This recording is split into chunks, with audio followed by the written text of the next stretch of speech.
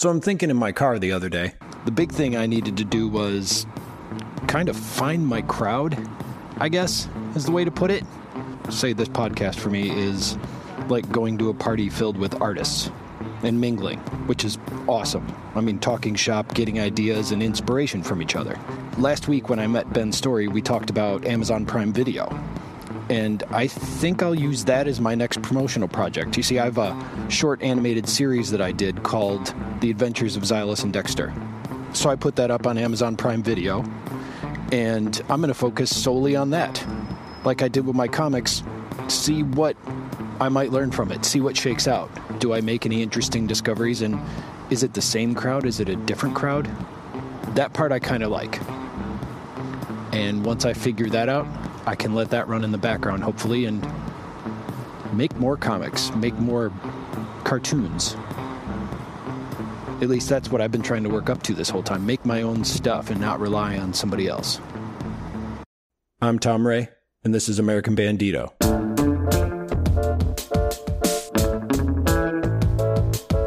And speaking of cartoons, the person that I meet today, I actually met probably in the mid-2000s, I think it was. And he ran a podcast called The Radio Adventures of Dr. Floyd. And I actually animated a cartoon for him. And that's how we met. Hello, my name is Grant Pachoco, and I am a puppeteer with Mystery Science Theater 3000 and the Jim Henson Company. And I'm also a podcaster. Grant actually does so much. He's a writer. He's been in so many things, including puppeteer for the Can in the Wet Hot American Summer series that was released on Netflix not too long ago. He was involved in the Happy Time Murders movie. He's got several shows online, and he also is an announcer for Championship Wrestling. And that's only really to name a few things. Like, I'm always amazed by what he does. So as I've said, I've known him for years, but here's the funny thing. We've never actually met face to face until just this year when I went to Chicago to see the Mystery Science Theater 3000 tour. And my wife and I went to the meet and greet, so really we only got to meet him for like a minute because he was doing the puppet for Crow T. Robot. So I had my picture taken with the whole cast, and Grant was sitting on the ground holding the puppet, and that was the first time we ever met. And then I realized when we were in Chicago, you know what? I need to get this guy on the show because him and I should officially talk. Are you still doing stand-up at all? I do occasionally, yeah. I still perform as Throwing Toasters, which was my comedy act. Not as much anymore, just because the kind of the puppetry stuff and working on my own projects has taken precedence over that. But every once in a while I do, and a lot of times I'm performing. There's a comedy club here in Burbank, California called Flappers, and they have a show every Saturday afternoon at 4:30 called Two Milk Minimum, which is a family-friendly show. And so a lot of the times I'm performing there. I go there and I do funny songs, but they're kid-friendly songs. So not a lot of the Throwing Toasters songs will make it into the set there. But I have a lot of like goofy kid songs and stuff I do. So that actually brings up something that I've always wondered about, and something that I still, I guess, not struggle with, but just kind of realize that I have a clean side and a adult side right. As far as stuff I do. And you do too. You ride that line. You've got like your Uncle Interloper, which is like the part of the Saturday morning labeled media, stuff. Saturday morning media. Yeah. But then you also have like the toilet paper. How do you differentiate those with your followers, or do you even have to worry about it? Well, it's interesting because back when I was doing Throwing Toaster stuff, it was important to me to not swear, to keep it clean and kind of walk a line where it's like, whoa, he's really talking about some, like the song Debbie. It's like a stalker song. Yes. And it's not a song for kids, but it's a stalker song. But I don't swear in that song. Yeah. And, the worst thing I say is I'll see you in hell, mm-hmm. But like that's it. When I was doing stand-up a lot, I loved it because I would be at a show and be with the other comics backstage. Then someone come backstage and go, there's a kid in the audience. There's a kid sitting, like there's a 10-year-old kid sitting in the second row. Oh, okay. And I'd be like, oh, okay, because I don't swear in my songs. Yeah. And I like to think the stuff will go over their head. But what's interesting now, it's actually a little project I'm doing right now, and it involves both Uncle Interloper, who you mentioned, and Toilet Tea Paper. For whatever reason, I'm doing these things where they're reading stories. and they're reading kids stories. Mm-hmm. And so Uncle Interloper is reading kids stories from the library in these little YouTube videos and on his podcast, and he's just reading them. And he doesn't really necessarily comment on them. He may say a little something on the end, but he's reading it just as if, he was doing storytelling at the library. And then Toily will read the same book and just do horrible comments throughout the whole thing. He's making fun of it. He's bringing up logic points that are going, he's commenting on the artwork or whatever. And I'm not releasing those at the same time and putting them out there, but they'll be staggered releases. But it's an interesting way to look at the same kind of idea and do two different things with it. Do like a kid-friendly version, and then really let it go and be like, oh, what would Toily say?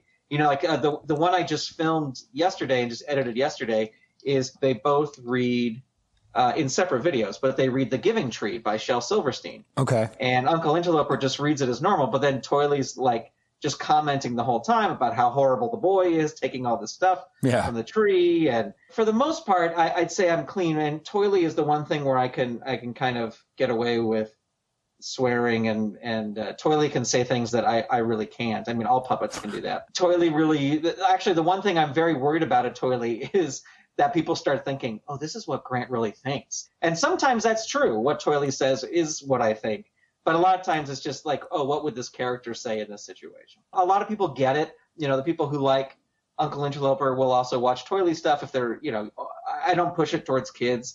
I make more of a bigger deal saying Uncle Interloper's for kids. It's for families. Yeah. It's funny because I asked this question on one of the podcasts I do, Under the Puppet, and I was interviewing John Tartaglia, who was in Avenue Q, and he was on Sesame Street, and he's a really great guy. And I asked him the same question, and he said, yeah, but like nowadays, you have people who are Saturday Night Live actors doing voices for animated kids shows. Right. So it's like you can do both, and it's like the adults will get that, oh, this is, the adults will enjoy the adult stuff, the kids will enjoy the kid stuff, and whatever. So that's a long-winded answer for your question, but there it is.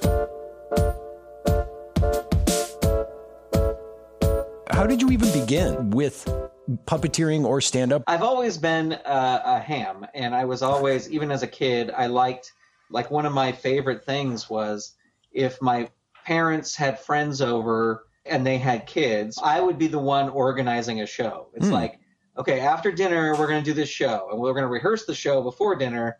We'll have dinner, and then we're going to put on this show for the adults, and we're going to make and usually it was lip syncing to a song. I can distinctly remember doing a show to Men at Work's Johnny Be Good, not Johnny Be Good, but Johnny Be Good Johnny. Yeah, Be Good Johnny, yeah. Be Good Johnny, yeah. And so that was one of them. And the Police's Everything She Does Is Magic. And nice. I had this whole thing of it's a witch. And the witch is doing this spell, and then it's everything she does is magic, taking it so literally. Okay. I would also record. I had a little red tape recorder, which I actually still have. I'm looking at it right now. I would record myself talking. I would record other people doing shows into it. As a little kid, I mean, I don't know when I got this, but I was little. And I would record stuff off of Looney Tunes cartoons on Saturday morning, and then act them out. And as far as the puppets were concerned, I was always a fan of the Muppets. We had a couple local shows in San Francisco where I grew up. I grew up in the San Francisco Bay Area, and we had a show called Buster and Me and a show called Charlie and Humphrey, and both were on all the time. And as far as I was concerned, they were just as big as the Muppets because they were on TV, and I was, I had no idea they were being produced locally or not, whatever. I think my grandmother bought me a puppet when I was a kid, but I never had any plans of oh, I'm going to be a puppeteer. But it was certainly something I was interested in, always interested in. And when later on, when the opportunity arose and someone said, hey, you want to come try this puppet thing? I was like, yes, I definitely want to do that. Do you make your own puppets? I tried, around 2003, I was like, how do you make a puppet? And it was before you could go on to YouTube and find a 12-year-old in Alabama to tell you how to do. So I remember I ordered a book off the internet, and it came, and I made a few, and that's kind of how I got into puppeteering. But then I met my good friend Russ Walco, who I do a lot of projects with. He's the other co-lead puppeteer on Mystery Science Theater 3000, and he's the lead puppeteer on Tom Servo. He is an amazing builder. I mean, Henson hires him, so he's amazing. He's built for tons of things. He built for this new Dark Crystal series that's coming out. He's amazing, and he's also fast. And once I met him and saw that he could build puppets, I was like, I would rather pay him and then have it done right than for me to take 12 years to figure out how to do it to make it look like how he would make it. So I dabbled in it, but I was not very good at it. Okay. And as far as the stand-up was concerned, or doing comedy music and stuff, I was always a fan of Dr. Demento and Weird Al. I would write song parodies. I went to school for theater, Cal State Long Beach, and I got a degree in theater and acting, and I moved back to San Francisco after I graduated, and I was like going on auditions and stuff, but nothing was happening, and I was like, I want to perform right now. I don't want to wait for somebody to tell me to perform. How can I do that? Probably at the time, if I would have had like a home video camera and easy editing like we have now on the computer, I would have been making my own videos. But at the time, it was like, oh, I can go to comedy clubs. I can go do stand-up. And so I started putting together an act like that.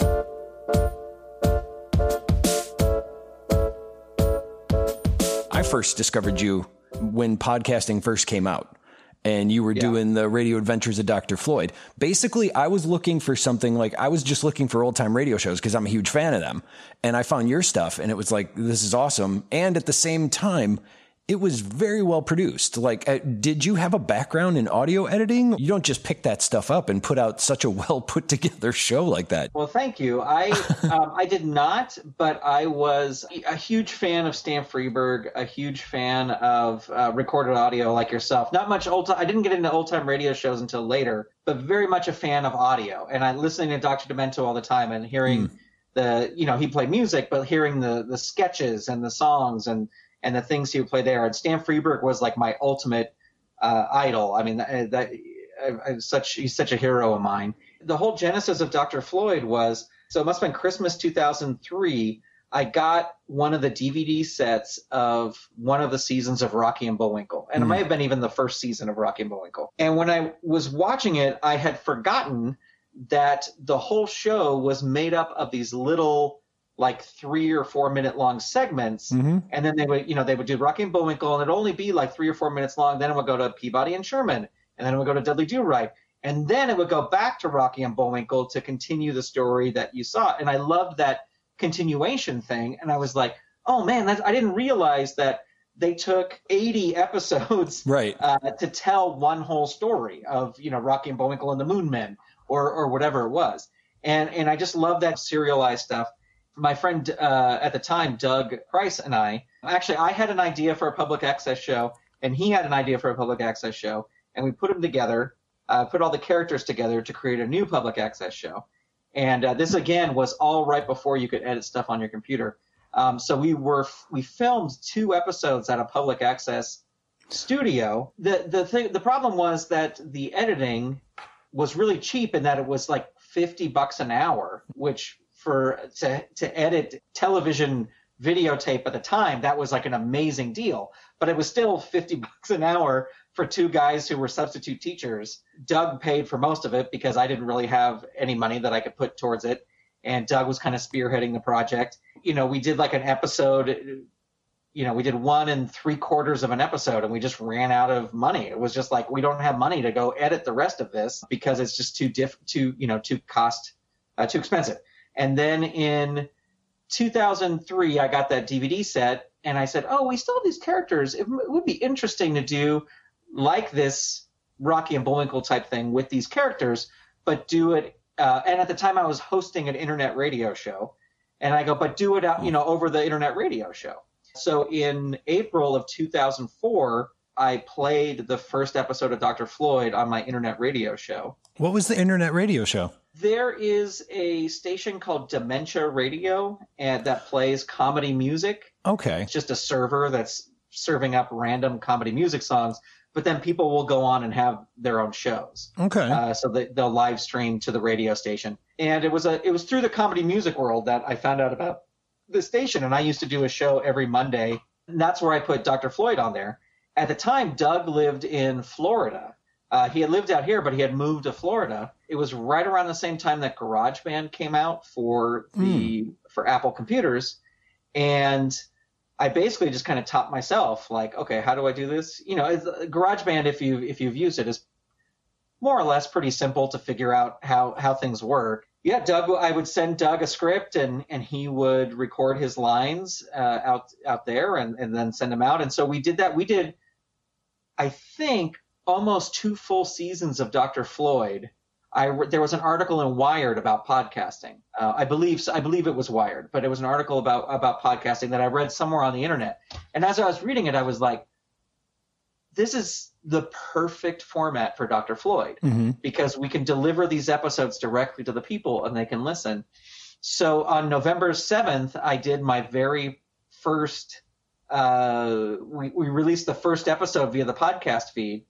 And it kind of really took off because at that time in the podcasting world, it was a lot of like, we can say whatever we want, so we're going to say whatever we want. And it was a lot of very adult, very blue things that people were saying, which is fine. People can say whatever they want, but it's talking about their sex lives and talking about getting drunk and all this other stuff. And then the other end of the spectrum was one of the groups that really adopted podcasting in the beginning were like pastors and priests, and they would record their sermon, which it makes sense if you think about it. They would record their sermon and put it out. So maybe you don't live near that church, but you could hear that pastor's sermon. Right. And so you had these two kind of extremes using podcasting at the very beginning. And then I think we came in like right in the middle where we were an entertaining show. We were a little bit more for kids.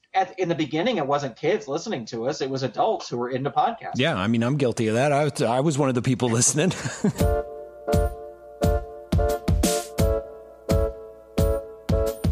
I have a weird, similar way that I started. So I was getting into podcasting, and while I was listening to it, I was trying to do cartoons again because one Christmas, I not only got the program Flash for my computer, which was like, hey, you can create cartoons. I got a DVD of the first season of Rocky and Bullwinkle, and I started watching that, and I was like, oh, limited animation. I can do that. So I started messing around with it and started creating my own series. And while I was doing that, I was listening to yours, and it was one of my first, like, I'm going to branch out and reach out to someone on the internet. I'm like, I want to animate one of your episodes. And you're like, okay, try this one. And so with that's first of all, just backstory of how we sort of met. But how did you get yourself out there in the sense that the actual second episode that I did for you, I mean, you had stars on your show. So how did you get yourself out there and meet all these people that you ended up having on the show? Yeah, well, and it's unfortunate now too, because you did such a great job of the animation, especially that George Washington episode. But now it's Jeffrey Tambor, I know, and Chris Hardwick. I can't even brag about it anymore. I know. It's like, well, I got to remove this from the internet. I got to take, So yeah, I don't put out those episodes anymore, which is a shame because it's amazing and it's so much fun. But it was just asking. And it was weird because certainly in 2004, 2005, because I think, that episode that you did was in 2005, and that, like, nobody knew what podcasting was. And my friend Mike, who is now he's the supervising director on BoJack Horseman on Netflix. Oh, cool. I used to record audio for my friend Mike because he would make little like flash animations and stuff. Mm-hmm. And so I used to record his audio for him, and he would bring whoever is doing the audio for him. And then one day he was like, hey, Chris Hardwick is going to come over and he's going to record audio for this thing I'm doing. You should see if you have like any part in one of the Dr. Floyd episodes that you're writing that he could do a voice for. And I was like, oh, yeah, okay. And it just happened to be that same episode that Jeffrey Tambor was in. And so I remember very distinctly having Chris Hardwick standing in my living room in my tiny, crappy one-bedroom apartment in Burbank. And I asked him about it, and he goes, okay, but what's a podcast? What is this podcast thing? Right. Like he had no idea what a podcast is. He's the king of podcasting now. Yeah. At that time, I was like, oh, well, it's this thing where people can subscribe and blah, blah, blah. So it's totally weird. But it was just stuff like that. It was just, Mike's like, oh, I'm bringing this guy over. You should ask him. And for Jeffrey Tambor, who also had his issues recently, but my manager at the time for the comedy was good friends with him and would do all his like IT tech support in his office. And Jeffrey's a great guy. I'll ask him if you want me to ask him, and he said yes. And I drove out to his office and he was super nice. He did it. Like Father Guido Sarducci, Don Novello, we got him on to play Galileo. And that was Doug just wrote him a letter, like found a PO box for him, wrote him a letter, and then he contacted us. And, I forgot you had Father Guido Sarducci on there. That's right. That was awesome. Yeah. Kind of the first, I always say like the first celebrity to kind of be very into it and very do it was Frank Cana from Mystery Science Theater. Mm-hmm. And that's just because I had done stand-up with him a bunch. And he was very like, yeah, sure, let's do this. Let's do it. We just got very lucky. And it was just meeting people and asking them. And most of the people would say yes. Some people would ask for money. I would explain that we don't really have a budget, but if I tried to accommodate them as best I could. And the ultimate being, well, the two ones that mean the most to me, I mean, everybody who was on the show was absolutely amazing and absolutely fantastic. But the two that really mean the most to me are June Foray, who's the voice of Rocky the Flying Squirrel. Mm-hmm. And I went to like this premiere thing where they were showing all these shorts, and June Foray happened to be there. And I was like, I got to ask her. Yeah. I'm in the room. I got to ask. I don't know who she'll be, but I got to ask her if she'll be on the show. And I went, she was waiting for her car. And I just said, I'm so sorry. I don't mean to interrupt you, but I do this show on the radio. It's like an old time radio show. I'm a huge fan. I would love it if you did a voice. And she handed me her card and she said, just call me up. And it was her home phone number. And I called her and she's come on over. And I said, well, we don't really have a budget. And she said, this business has been so good to me. I love giving back. Okay. So you don't have to worry about that at all. Just come on over. And she actually wound up doing 2 little voices for us, which was really awesome. She was just a legend. And then the other one is Stan Freberg, to come full circle, to have Stan Freberg on the show. He's amazing. He played Sherlock Holmes because we were it was the season where we were jumping through books instead of jumping through time. And one of the greatest things was I had just hit record on the audio, just because I was testing the audio and stuff. And he was kind of over there and, the other side of the table from me, just kind of chuckling. And I go, I said something that's like, oh, is everything okay? And he goes, this is a really funny script. This is really funny. And like, that was like the greatest thing. I was like, oh, well, I can stop right now. Stan Freberg thinks my script is funny. That's all I need to know.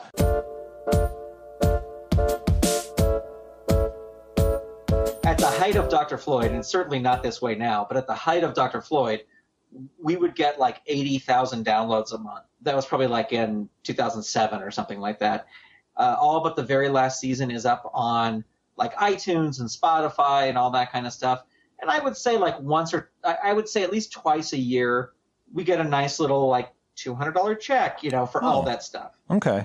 Which in turn pays for another year of hosting, another 2 years of hosting or whatever. It's able to self-sustain itself and continue to live on the internet just by regurgitating its own payment. Right. That's well, nice. And the other thing about Dr. Floyd and like a show for kids, and I didn't learn this until later, is that a lot of like PBS shows, like Sid the Science Kid, which was a PBS show that Henson did, they did like 180 episodes. The way they would dole them out is like there'd just be one new one a week, but then like, the new one is on Friday, and Monday, Tuesday, Wednesday, and Thursday, it would be reruns. That new one would join the rerun pile, and then the next week there'd be another new one, but they'd show it every day. And once they reach 180 episodes, most of the time on PBS, they go, that's it. Unless the show is like a runaway hit, like Sesame Street or something like that. Mm-hmm. They just go, that's it. Because now we can recycle those shows. Yeah. And every 3 years, the kids will age out of the group. Out of the age range. Mm-hmm. But a whole new group of kids will come into the age range. Yeah. So they don't need to keep making new episodes because they can just show these old ones. And that has certainly been true with Dr. Floyd. I get letters all the time from kids who just discovered the show, or from parents, and we love the show, we just found it. It's funny because sometimes they write and they think we're still producing it. So they're all, hey, for next season, you should do this. And I have to write back, well, we're kind of not making it anymore. But that's actually a really cool point, though. It's, with a particular genre like that, it is cyclical, I guess. I never thought of it that way. The only thing I'm finding out now is that there are some episodes that are not aging well. There was a couple early episodes that were, looking back, they were funny to 2 early 20-year-old guys who didn't, have any supervision or anything like that. Looking back, I was like, okay, maybe that was not the best idea to do that. And then, I just got an email the other day because I still put out a new episode. It's not a new episode, but I still rebroadcast an episode. So I just go back through, season 8 is about to start, I think, in February again. And then once season 8 is done, I'll go back to season 1 and we'll just start all over again. But there was a show we did. It was a live show, and it was North by North Pole. And it's the one that just went out like last weekend or the weekend before. But somebody wrote to me and said, in this storyline, everyone goes and runs and gets Chips because they need Chips, the character of Chips, the robot. Yeah. They need her to go to this thing, but she's in the middle of celebrating Hanukkah, and you just took her out of her Hanukkah party to go on this adventure. And he was like, I know you have time and space travel device, and you can go back to any time. And this person who was writing was like, I'm a Christian, and I was kind of offended that you would just rip a character out of her Hanukkah, thing. And looking back, I was like, well, yeah, maybe that wasn't the best thing, and I go, I'm sorry. And I go, but thank you for pointing it out. And maybe I'll, that one's already out there right now. Right. It came out last week. So I'm not really going to take it off, but maybe the next time I come around to playing that one again, I might not play that one. I put out a Toily video every week on my Saturday Morning Media YouTube channel. There's at least one thing a week that comes out. Sometimes there's more than one thing a week comes out. Or at SaturdayMorningMedia.com, there's always stuff that's coming out. But there's a new season of Mystery Science Theater on Netflix, so which was a lot of fun to put together. It's only 6 episodes, so I think it's a lot easier. It's a great starting point. Yeah. If you've never seen the show, I think this current season is called The Gauntlet. Is a good season to check out. It's a good starting point.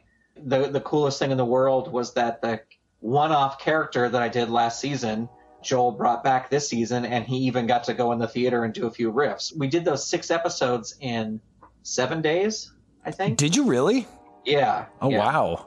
So, and it was actually, and I'll give a huge shout out to the Puppeteer crew on that. I mean, everybody who works on that is amazing. But the Puppeteer crew, we started with shooting the movie segments.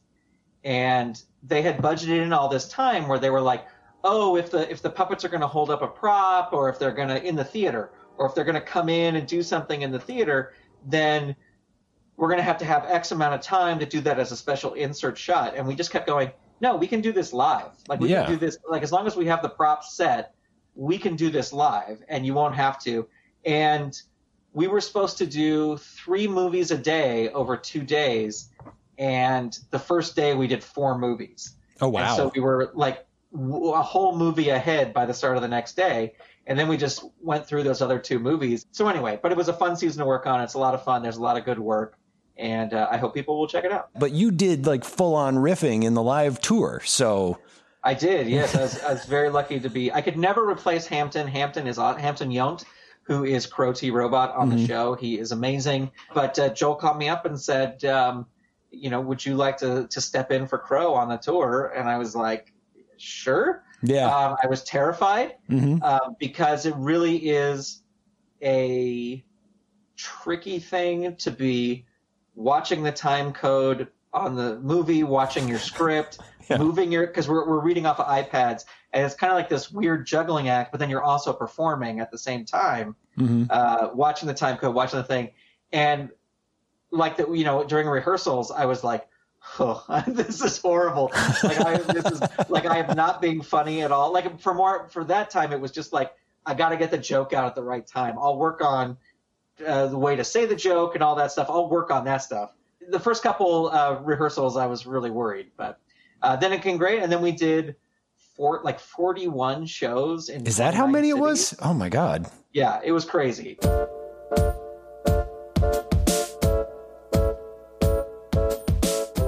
Kind of the project right now that really has a lot of my focus, and I'm hoping to make even bigger this year, is my podcast called Under the Puppet, where I interview professional puppeteers. And it's more geared towards puppeteers in terms of advice from professionals. So you're hearing professionals going, oh, well, this is how I handled that audition and stuff like this. And my goal with that podcast is to not ask questions like, what was it like working with Jim Henson?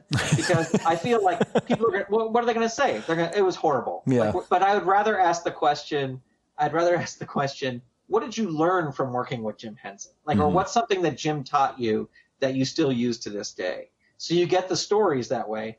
And we have interviewed a lot of I've had a lot of great people on the show. Bill Beretta, who was the lead in Happy Time Murders. The episode that went out this month is Alice Deneen, and she's worked on Sesame Street. She's worked with the Muppets, but she was Bill's right hand for that character in Happy Time Murders. Okay. She was his assist the whole time. So she is just as much that character as he is. Nina Conti, who's an amazing ventriloquist from the UK. Definitely look her up on the internet. She's so funny. We had Mallory Lewis, who is Sherry Lewis in Lamb Chop. That's her daughter. Now she has taken over Lamb Chop. The one that was out in December was Paul Fusco, who created Alf.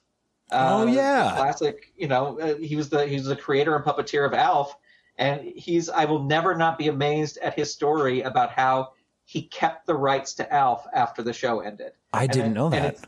It's crazy. It's like that would never happen now, and it was just this totally lucky thing where he now completely owns Alf. It's really amazing. So there's a lot of really good stories, a lot of really great interviews, and if people are, even if you're just sort of tangentially interested in puppetry, definitely, check out that one with Paul Fusco, the guy who created Alf. It's a great interview if people want to check that out. So underthepuppet.com, that's where you can go.